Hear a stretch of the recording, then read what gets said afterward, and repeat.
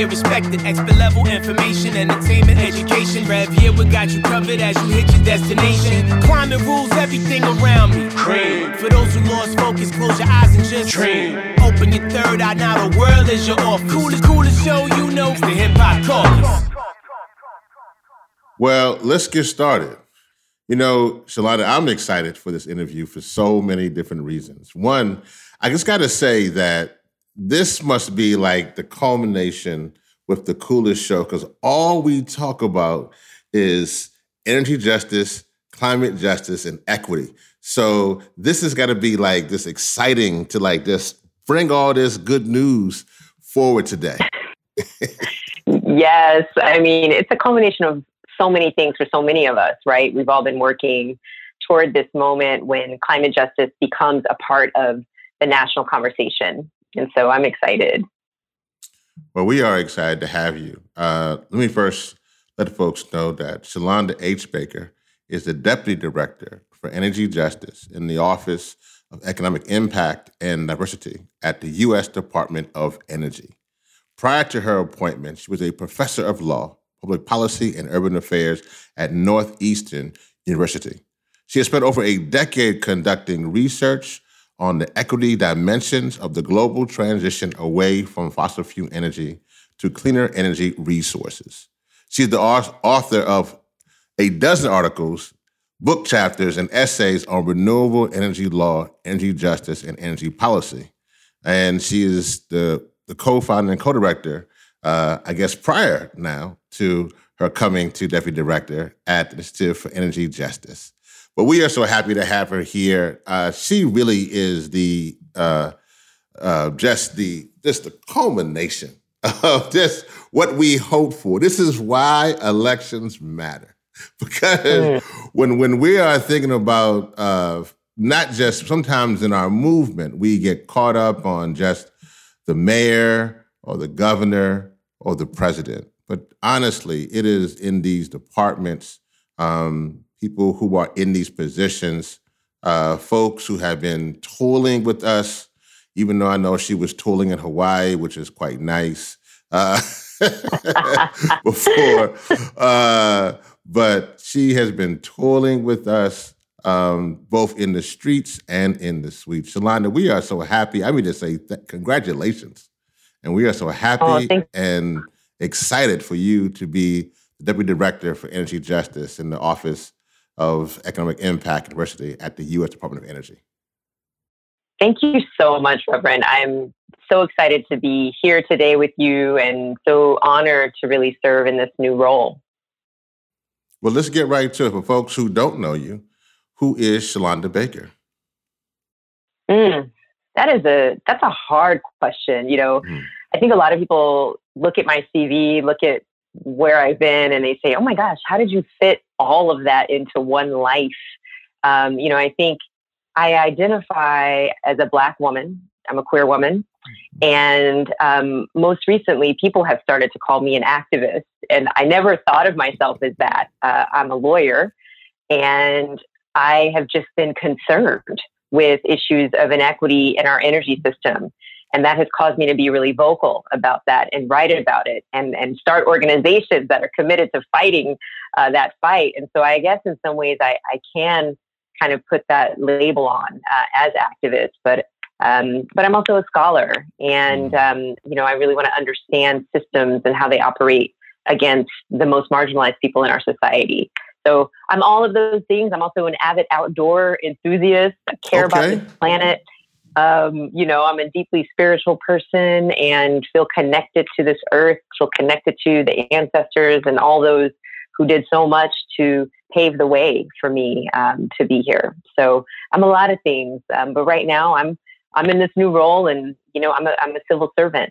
So that's where I am today. And I know it hasn't been a long time, but are you excited about that process and that transition where you are now? I am. I mean, I can see it too. It's just bubbly. It's like it's like a new day. It's like I'm looking for a Diana Ross and Michael Jackson. It's a new day in the Wiz to cut on through. I love it. Yes, I'm rocking my fro today, so I'm feeling it. I'm feeling it. I interviewed for this position. I was approached to join the administration, and as you mentioned in the intro, I mean, I spent a decade writing about issues of energy justice, really fighting for a more just energy system. And I said to the folks who invited me to be a part of this administration, I said, "Are you sure? You know who I am, right? You know what I've been doing." And they said, "Yes, we want you because of that." And so for me to be embraced and to feel like I can bring the whole of me into this role is really, again, such a privilege. And I'm not alone. That's the great thing. I'm alongside other people who have similar backgrounds who've been fighting for justice. And now we have, executive orders that are talking about racial inequality and racial justice and talking about climate justice. And we are here to execute on that. And we have, the movement at our back. I can't tell you how many emails I received when this was announced, where activists, people who I've been working with said, "We have your back. We have your back. We have your back." And it was so moving to receive that because, they know that it's not easy. The work ahead is daunting, but I know that they have my support. I have their support, and they're really with me in this work. No, that's beautiful. Actually, speak to our young people in a second here. And I think it's important because, as you know, we have these many movements that are coming together from racial justice and climate justice and energy justice, and they're all the same. They're not they are literally one and the same. And we have a lot of young people who are activists, who are out there in the streets, who sometimes feel like they can't be a civil servant. I think that's one of the things because we know this is an amazing, beautiful country. But one of the things about that is when people don't feel they can be a part of it. So talk about it as an academic, as a Black woman, as a black queer woman, all those powerful, beautiful identities that some people may think can exclude them sometimes from democracy and serving their country. Speak to those young people right now. Oh my gosh, that is such a beautiful question. And it's going to take me a minute to answer. I hope you'll bear with me for a little bit. So, my journey to this place really began in the late 90s. I was raised by a single mother in Austin, Texas. And I had the opportunity to go to the Air Force Academy and serve my country. So I spent 4 years at the academy getting my education. I graduated and I was commissioned as a lieutenant in the Air Force. And I got the opportunity to serve this country.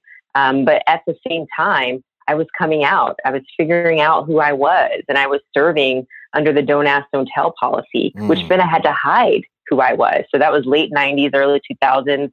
During the height of the Don't Ask, Don't Tell policy, where, there were LGBT service members who were serving their country, but had to, again, live these double lives. And so I found myself in an abusive relationship with someone who knew that I couldn't, come out, couldn't seek help.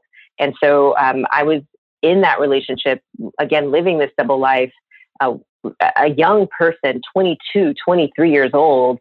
And eventually I did leave that relationship. I came out to the military and said, I'm willing to serve, but I'm not willing to serve in silence and to endanger my life. And so that really started my own journey with respect to social justice. I got woke. I became conscious. I started reading. I started understanding all the different ways in which we have structural inequality in law. And it was a big awakening for me. And again, that was back in the late 90s, early 2000s. And since then, for the last 20 years, I've committed myself to working on issues of social injustice and structural inequality. And it wasn't until now that I have really, that I felt that I was really a part of something that was more mainstream. So it took me a while to kind of fight. For a long time, I was marginalized for a long time, particularly in the climate space. It was unpopular to talk about justice because that was seen as something that would slow down our progress on climate. But I knew that if we left justice out of the conversation, we would leave behind so many communities that are on the front lines of climate change.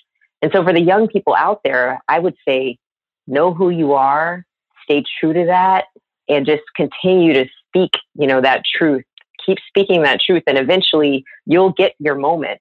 As Vice President Harris says, I'm the first, but I don't want to be the last. I mean, I'm the first person ever to hold this role as a Deputy Director for Energy Justice, but I don't want to be the last. And so I'm hoping that I'm making it easier for the young people behind me to tell the truth and to keep fighting.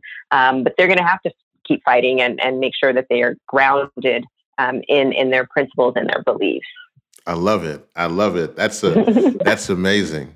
Well, let's get down some of these terms, because I know one of the things with your new role, I know you want to ensure that people from all walks of life understand literally the energy process.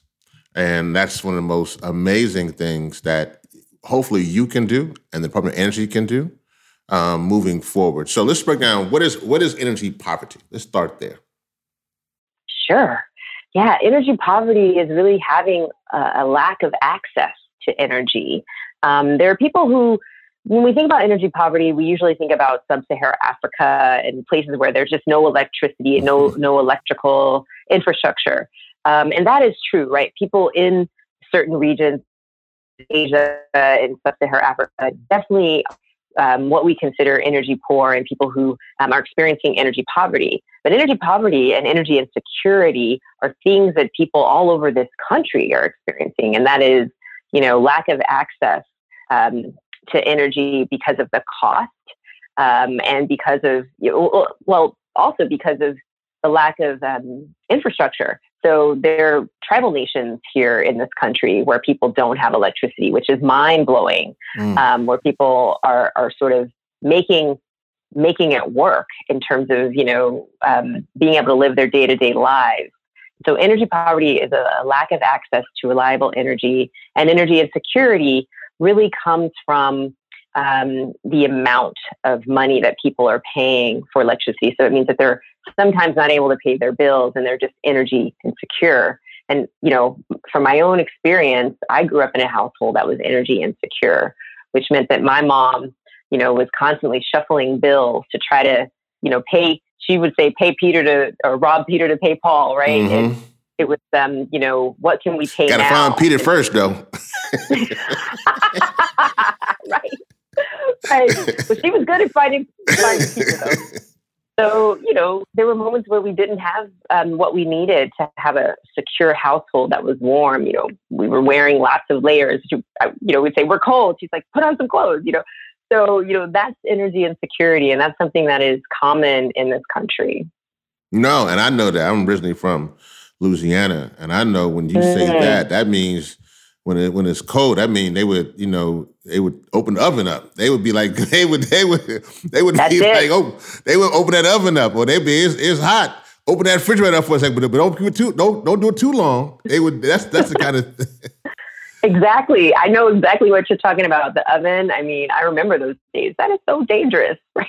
No, that actually looking back on it, that would be like we'd be little kids standing by the oven. That would be, oh man. But I think about that with these kids today and energy insecurity, with kids now being home with Zoom and not going to school. How, I guess, is that part of the process where you have folks who are either in the Appalachian Mountains to down in Port Arthur, Texas, who are literally now having more of their energy bills be on them? Rev, I mean, you're hitting the nail on the head. This is that intersection between COVID and this moment and the inequality that is baked into the energy system. So we know that back in March last year, a year ago, we had states decide that they would suspend people from getting shut off on their utilities. So it wasn't a widespread adoption. I think there are about 36 jurisdictions around the country that decided to say, we're no longer going to disconnect people from their utilities because we know that people are now in their homes. Normally shut-offs happen, right? People get shut off all the time and they get cut on and they have to pay fees to get back on. And those who tend to get shut off are the lowest income among us. We also know that people of color in this country are more likely to experience energy insecurity. That's That's hard data from the agency I serve in, the Department of Energy. And so back in May, when this pandemic started, states really moved to stabilize homes because they knew people were spending more time in their homes. But those, they were called moratoria on utility shutoffs. Those moratoria began to expire in the summer and in the fall. And many people are still vulnerable to shutoffs. And many people did get shut off. And in fact, a study came out a couple months ago from Duke University and the National Bureau of Economic Research that said that had there been a federal policy preventing utility shutoffs and disconnections, we would have averted 15% of COVID deaths. That should be mind-blowing, right? And so utility disconnections are impacting people not only in terms of doing homework, those sorts of things, just, living in their homes during this pandemic, but they're affecting people's lives. People are dying. And so this is real, and this is all about the energy system. No, that is real. We know we keep it real. We keep it 100%. And as you're talking, for communities of color, particularly BIPOC communities, I don't know if other communities might not understand this. I'm gonna break it down for them. What you're saying here, Shalonda, is that the envelope starts off as white. That's the bill. Then the envelope goes to yellow, and that's when they begin to threaten you. And they be like, okay, you got a bill due if you don't pay it. And then it goes to pink. And when the pink one comes, that's the shutoff one. And that's terrifying. And that's when that pink one, you're like, oh my goodness. And so what you're saying is that these pink ones are now going to be hitting our country. And people are going to not be dealing not only with COVID and the stress, but the anxiety of the cutoffs. That's horrifying. It's horrifying. And we know that this pandemic has disproportionately impacted people of color in the workforce. And so, folks are experiencing unemployment or employment insecurity in the service sector, right? Those jobs that require face-to-face. And so many people are getting those pink envelopes and red envelopes because they've not been able to pay their bills. And we're looking at, $2,000-$3,000 in back payments that are owed. And we know that this latest recovery bill, this legislation that was just signed into law yesterday, is going to offer some relief in terms of, bill assistance.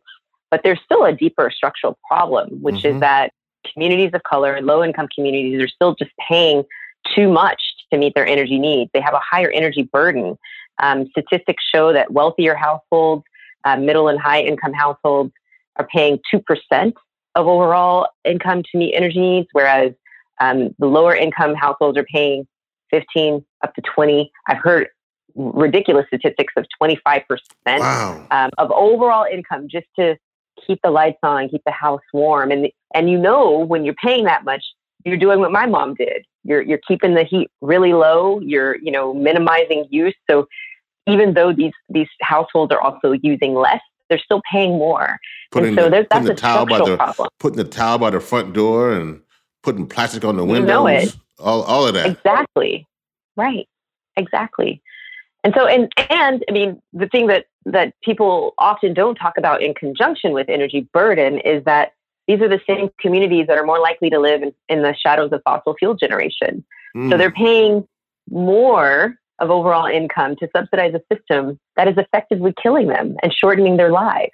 So, I mean, again, this is the energy system, things that people don't think about because it's invisible. We see the poles and wires, but there's a structure that is operating that was created by law and created by policy choices. And what I've argued in my work is that these are choices. That means we can make other choices. And so, I'm excited to begin to help craft a system that is more just. No, we're excited for that as well. Just a thought, just a thought about that you were speaking, because we know that 68% of people of color, particularly Black people, live within 30 miles of a coal-fired power plant. So what you're saying is that literally they're paying more for the system of pollution that is also giving them asthma and cancer and emphysema and stillborn deaths and all of that. So literally they're paying for their genocide. Exactly. Yeah, that is a beautiful and powerful way to frame it. What is energy justice? Yeah, so energy justice is essentially the equitable distribution of the benefits and burdens of our energy system. So, energy injustice, we know what that looks like. It's what you just described. So disproportionate burdens being placed on certain communities. Energy justice requires that there's equity and that we have a fair sharing of the burdens of keeping our lights on and keeping our energy system afloat. It's also about centering the voices and concerns and hopes and dreams of those who have been the most marginalized by this energy system. So it's saying that communities of color who've been so left behind, environmental justice communities, disadvantaged communities, should have a say in helping to create our new system. So, they've been left behind in terms of clean energy and rooftop solar access. They've been left behind in terms of weatherization. I mean, there are many programs that target those communities, but there's still a long way to go. And so we should be thinking about how to make sure that those communities are really brought up to the same level as other communities in terms of the benefits, and that they're no longer burdened by the location. I mean, you cited that great statistic, and my sister Jackie Patterson at the NAACP has done some amazing work around, environmental injustice and justice. And so we need to make sure that in this clean energy transition, we're not going to those same communities to heavily burden them with clean energy infrastructure. We've got to make sure that it's all equitable and that people still have green space and still are able to live good lives in this new energy moment. How do you bring it together? I know your background. You have your legal background, your academic background, your science background. So obviously you're bringing in obviously the academy. You're bringing in now the legislation and the governing, all these different pieces. How do you do that to ensure to break down the silos to get to that key word, which is in your title, justice? Oh, I love that question. I love the question because I have no idea. I mean, you know what I mean? Like, it's just, I have been on a path and doing what my heart tells me to do and doing where my intuition tells me to go. I've seen a problem and said, that's not right. I want to be a part of the solution and solving it. Because of that, because of my experiences with the military, I decided to become a lawyer. I thought I was going to be a civil rights lawyer. And so I went to law school, did that, and then came out of law school and became a project finance lawyer, which is a lawyer that helps to build energy projects. I don't know how that happened.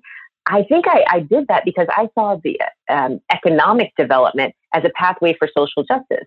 And so I wanted to understand how economic development took place. So I immersed myself in the world of economic development as a project finance lawyer. And then I started to realize, oh my gosh, there's inequality in the way we do development. And so we need to change that. And so I was picking up skills, and I didn't know at the moment that I was preparing for this time, this day, this opportunity. Come on now. But I was picking up those tools, right? And then I left legal practice and, said, I'm only helping people get richer because I was working at a corporate law firm. I moved to Mexico. Don't know why I did that. I mean, I wanted to work with people who were at the very margins of society, who were being saddled with coal-fired development or coal mining, gas, oil, extractive industries. And I met Indigenous people who were fighting against clean energy. How did I end up there? I have no idea. But what they taught me in this place that I ended up, which was called Oaxaca in Mexico, what they taught me was that clean energy development could replicate the inequality of the fossil fuel system. And so that began me on this journey of being a climate justice expert, an energy justice scholar, and and so on and so forth. So I have no idea sort of why I made the choices I made. I mean, other than I was following my heart, I wanted to do good. And now in this role, I'm able to talk to, the folks in the movement with whom I have these deep relationships and connections, other academics who've been doing this work, because that is the work that I did, and academics across disciplines, because I've run interdisciplinary teams. And, I'm with other government servants. And so I'm able to be in conversations with them. So all along the way, I was picking up tools that prepared me for this moment. And I can only, in some ways, I know you're a reverend, so I can only say that it was divinely, inspired, right? Like someone had a plan.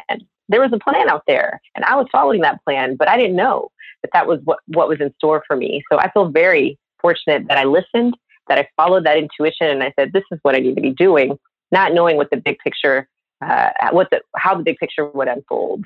No. Listen, I'm from down south, as you know, and so the old folks would say, what was meant for evil, God will turn to good. And so that all those things that was actually used to harm us are the exact same things that now is our armor and our weapons. So you are the epitome. So no, you are right where you are supposed to be. That's without a doubt, and it is divinely ordered. Every single good step and bad step got you to right where you are. So that's the amazing part about that.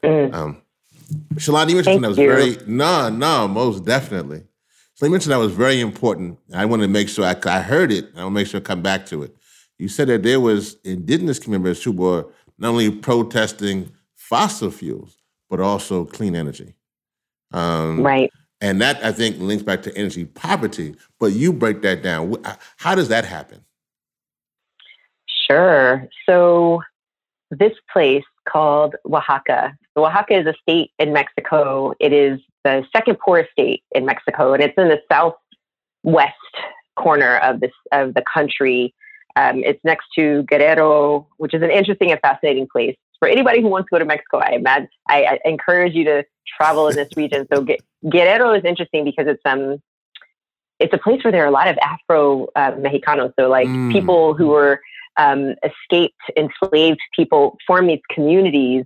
And I have some interesting stories about traveling deep into the mountains there, where I got off a bus, like a little bitty bus, and looked out, and people looked at me and they're like, who are you? But that's not the story. So the state of Guerrero is interesting. And then Oaxaca is next to it. And then next to Oaxaca on the other side is Chiapas. And a lot of people know about Chiapas as a place of, social justice and movement building.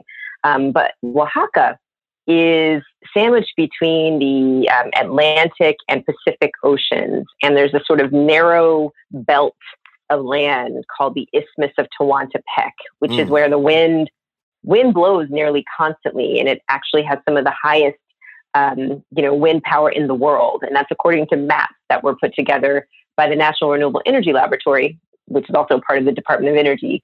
So these maps showed that Oaxaca was extraordinarily windy. And in the early 2000s, the country, and with assistance from the World Bank, decided that they would begin to build wind projects there.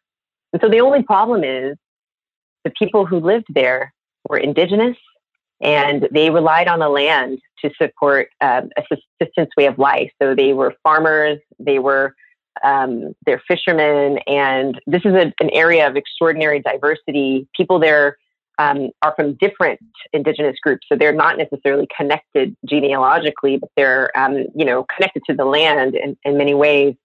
And these people were essentially, they didn't speak Spanish, but they were signing contracts in Spanish, essentially signing away their rights to their land. And these wind project developers were coming in and, kind of swindling neighbors, dividing them up. And there were those who had been involved in various movements who realized that this was a similar kind of extractive form of development that was going to harm the people in this region. So they started to organize, and they saw that there was kind of a big picture thing that was unfolding, and that is, this was just the beginning. So again, it started in the 2000s, and between around 2008 or so until now, we've seen 24 24 wind projects go into this region.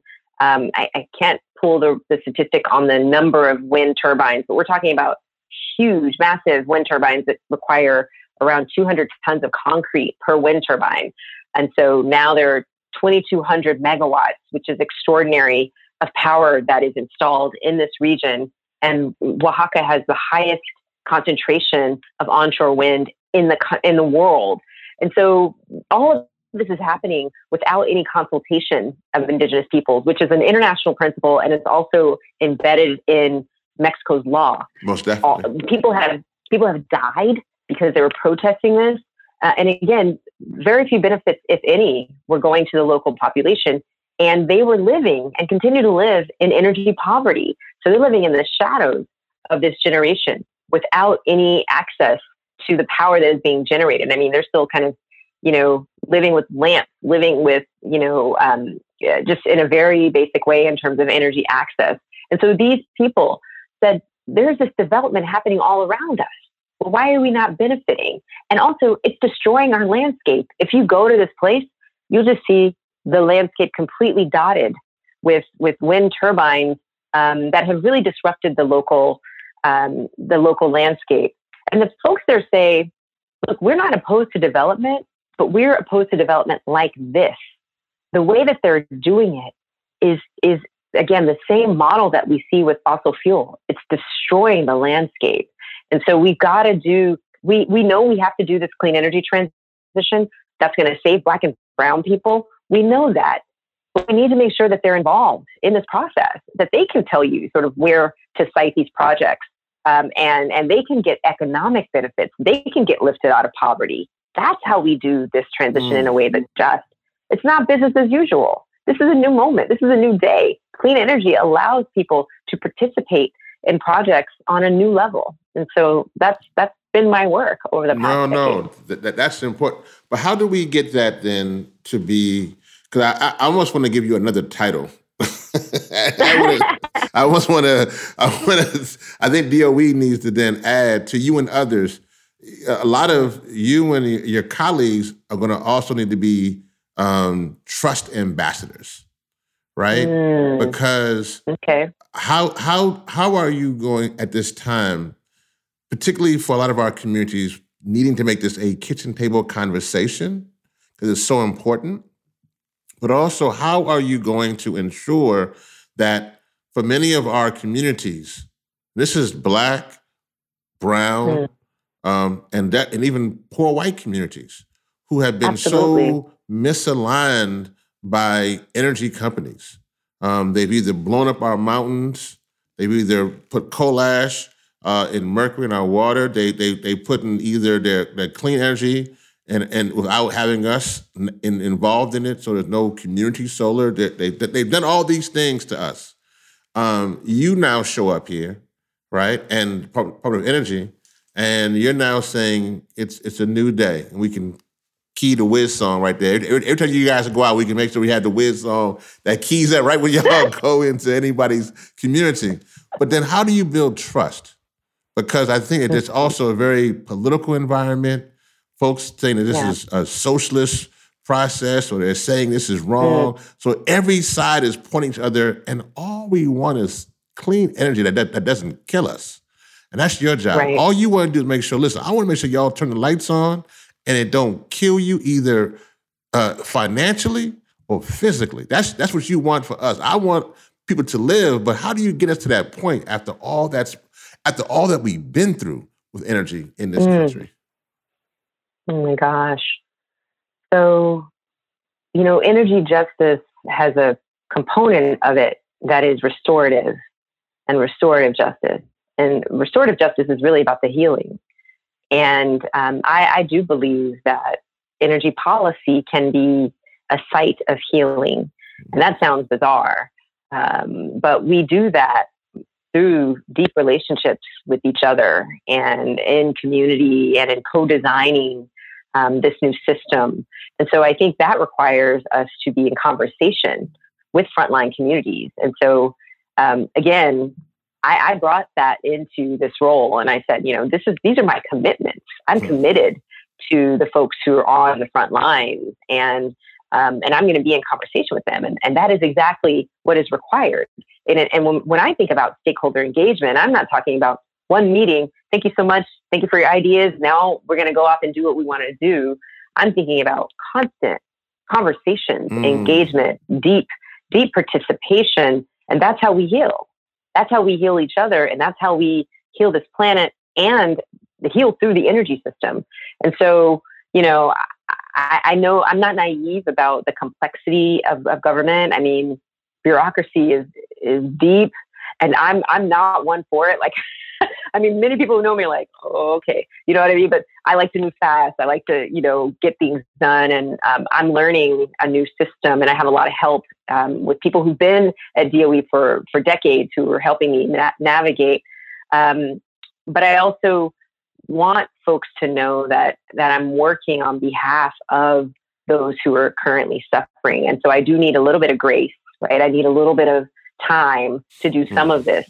But the way I move is to be in conversation. And so that's how we build the trust, being in conversation. And we're actually required to do that. I mean, of course, it's my national inclination, but the president has signed executive orders that are requiring a deeper stakeholder engagement. And so I'm excited to be in that conversation. Well, let's talk about that, actually, because President Biden's executive orders create a government-wide Just at 40 initiative with the goal of delivering 40% of the overall benefits of relevant federal climate investments to disadvantaged communities and tracks performance toward that goal through the establishment of an environmental justice scorecard. So off the bat, is 40% the right amount in this equation? Wow, that's a hard question. It's a cool show, Shalonda. We keep it 100 here. I know. I see. Well, so 40% is a good start. And, I think there are many of us who are ambitious and want to see parity across so many different areas, right? We want to see the gap between communities of color and white communities on solar closed. I'm interested in that. I want to see the energy burden get reduced. I'm interested in that. I don't know what that's going to take in terms of overall benefits to get to that, but that's justice, right? Where we have equity. And I know that there's been a lot of debate and a lot of fear around equity versus equality, but, we need equity to get to equality. Once we have equity, we'll have an equal playing field. But right now, we have people who didn't start off in the same way and who've actually been deliberately stopped from excelling. We've had wealth extracted from communities, and that wealth has been extracted by the energy industry. So while there's been drilling and all of that type of industry in communities, they've been shortening lives, as you talked about before, right? So that's how we've been set back and not been able to start off on the same playing field. And so I don't know if 40% is the right number. I know it's extraordinary in terms of government. We've never seen that type of commitment. I think General Sherman's, proclamation on the battlefield, the 40 acres and a mule. I mean, that sounds, that resonates, right, in terms of the similar commitment. And so I know that so my portfolio is to move the Justice 40 initiative at DOE. That's on my back. I'm on that. And so, I have a $40 billion budget at the Department of Energy that needs to be examined and evaluated to know exactly how we're doing in terms of our commitments to underserved communities and disadvantaged communities. And so I'm committed to understanding where our resources are going, because we do have that 40% of overall benefits goal. And I don't know where we are at this stage. And so I'm committed to that. Cecilia Martinez, Dr. Martinez is on it at the Council on Environmental Quality. She's running the initiative across the entire federal government, and we're working together. So 40%, I don't know if it's the right number, but I know that it is extraordinary and it's unprecedented. And we've got some real goals to meet on the ground. We want to change the lived experiences of people right now. And so maybe it's 40, maybe it's something else. But the fact is, things are going to change, and actually, I think they're going to transform. And so that's what I'm about. I'm trying to transform lives. I appreciate that. How much time do you need? And what I mean, this is me speaking to my fellow climate activists who get a little jittery when we don't get things quickly. We're like little kids sometimes. That's right. We want to get it. So, and you know, in a good moment, I never forget when we were protesting against the Keystone XL pipeline. This was with President Obama. You know, I love President Obama, but we out there protesting and we got arrested. That's what I always say. He will always say, I have the honor. I got arrested. The Republican or Democrat president. It doesn't really matter. We were out there. But the honor to that was later on that because we put pressure, later on, he called me in and gave me the award for Champion of Change. And then this past year, now President Biden canceled the Keystone. So, you know, pressure works, but I want to make sure as our movement is hearing you, how much time when we don't see this, even this 40 if we feel like it's getting whittled down to 30 or 20, or you know, we saw recently with the $15 for just the living wage, not even the living wage, just $15 as far as raising the hourly wage. When those things get removed, it gets us anxious in the movement. So how much time do you and DOE need to, and we know that y'all came in a situation where y'all didn't have the key to the doors in some cases. Y'all came into a rough spot. So how much time are you looking for? Is it like by June? Is it by 2021? Should we look for legislation? What is it that we should look for in regards to this Justice 40 process? Yeah, so there are some real, so first of all, thank you for your advocacy. Thank you for your work. Thank you for putting yourself out on the front lines to move justice. And so we have some real milestones in Executive Order 14008, which are really about holding our feet to the fire. And you mentioned the Environmental Justice Scorecard that has to be out by February 2022. And at that stage, we'll know a little bit more. I think we'll know a lot more about where we are. We have some milestones in 6 months to really develop a framework around disadvantaged communities and show what is meant by who will be getting the benefits, the 40% of the benefits of these investments. As our new Secretary of Energy says, my hair's on fire. Like I'm here running. I am running. I'm working every day, every night, every early morning, really trying to move this stuff as quickly as possible. And so I think you can expect forward-looking metrics where people can see where we are and track. I'm not on the outside anymore. So I'm very much on the inside. What I need from people who are on the front lines is to push and to continue to hold us accountable and say, we need it faster, we need it faster, we need it faster. And so I know that this year is going to be a sprint in terms of trying to get things done. We have another branch of government, the legislative branch, that is on board with many of the goals that are embedded in the president's agenda. And so that will be helpful. But we also know that every 2 years we have Congress shifting. And so I think, all of us know that we have to take advantage of this aligned government and move quickly. So I think a year is a good amount of time to really assess and say, where are we?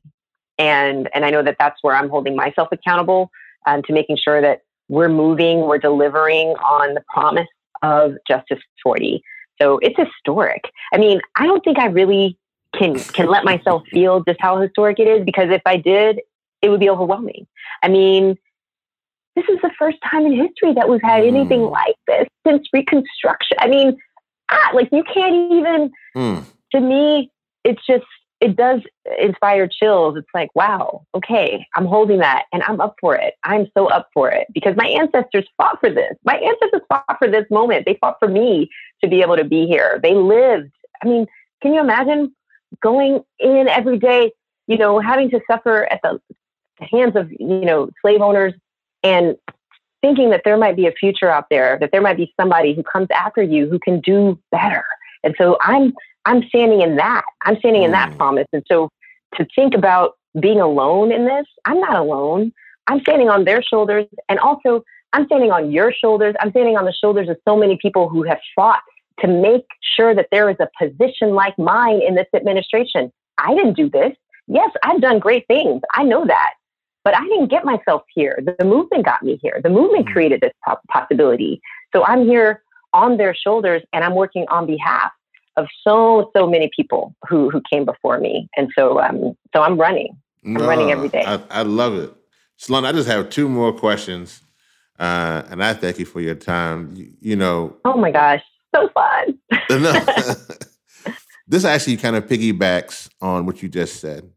Talking about literally our ancestors and literally how they, particularly in the 19th, 18th, 17th, and the 20th century, they were fighting for equality.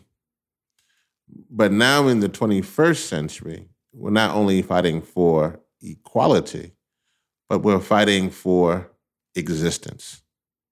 Like literally what we have now is a time clock added to our work and what we have to do. So the question is that as we think about the civil rights movement and what we've been through, in the 20th century, young people went to the lunch counter to be served, just to be human in some cases.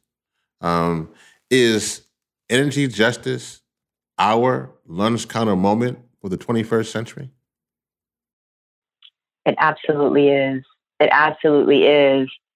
And what it means is that we've got to get smart on every aspect of energy policy and the energy system and energy finance as we can, because this is where the rules are created.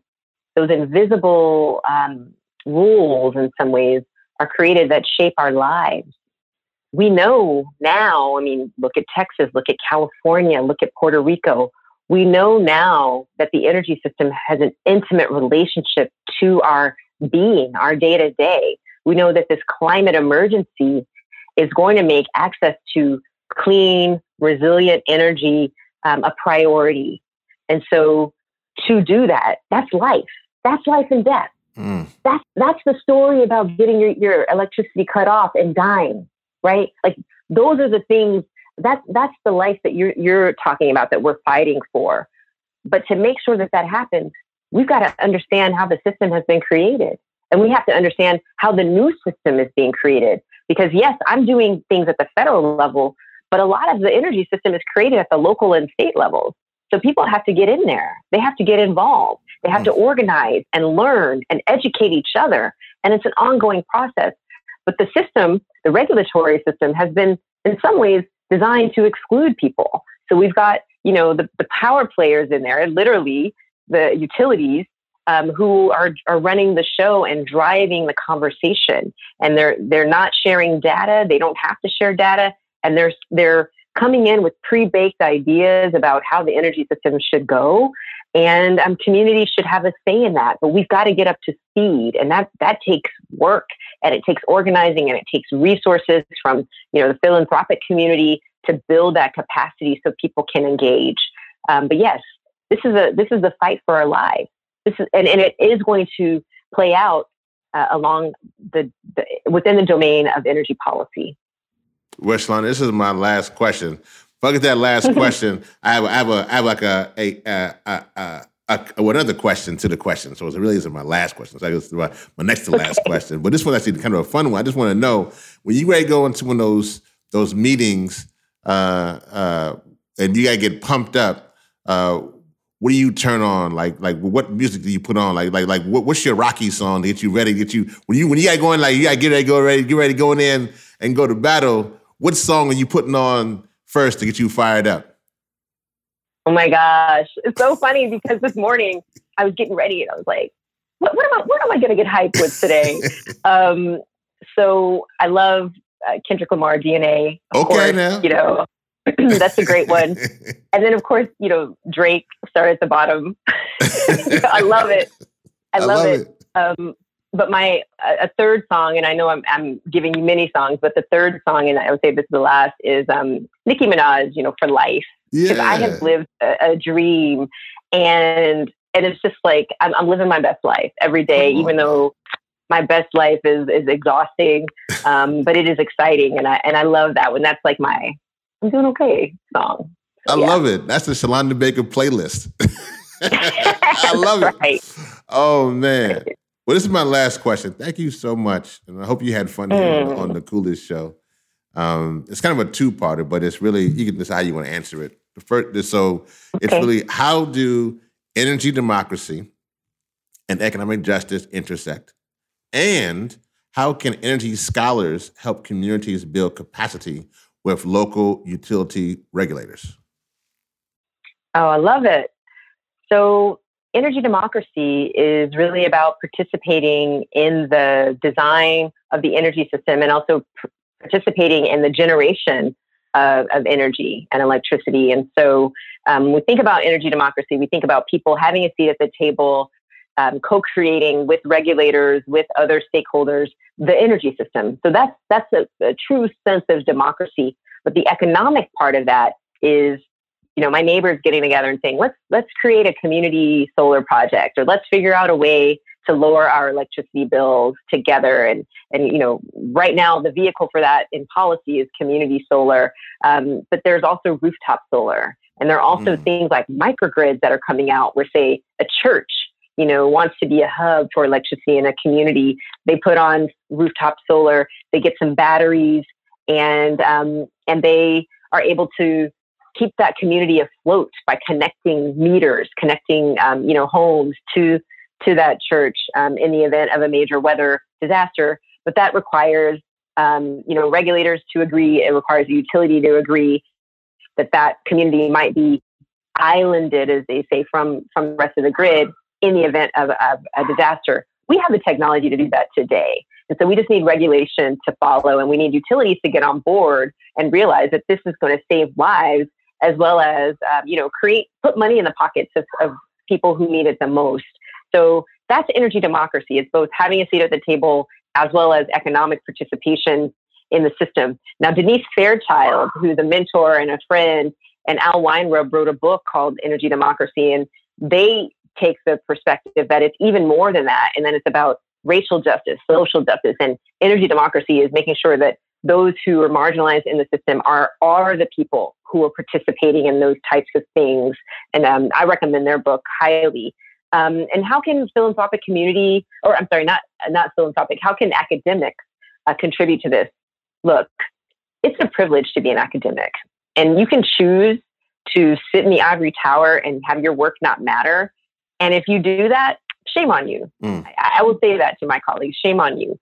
We are in an emergency in so many ways. We're in an emergency with respect to racial violence against Black and brown people in this country. We're in an emergency in terms of climate. We're in an emergency in terms of COVID. Your work has to matter. When you look back on this time and think about what you did, you've got to make sure that your work matters to people who are struggling every day.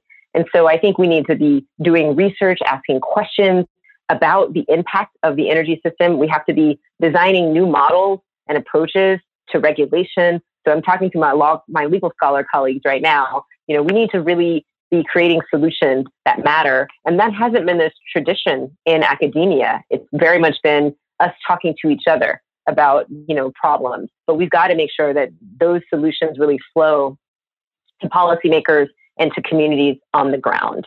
And so that would be my call for those climate folks out there. I love it. Scholars. I love it. Thank you so much. And I just want to be talking about book recommendations. I want to, for folks who just want to pick it up, I actually picked it up. It was Shalonda Baker's book called Revolutionary Power, an activist guide to the energy transition. It was fantastic. So I just want to recommend those who are listening if you want to pick that up. Shalonda, is there anything else you want to add as we close here? Make sure, or how can folks get in contact with you over now at DOE? How does that work? And or any last comments you want to bring up here? Yeah. So let's see.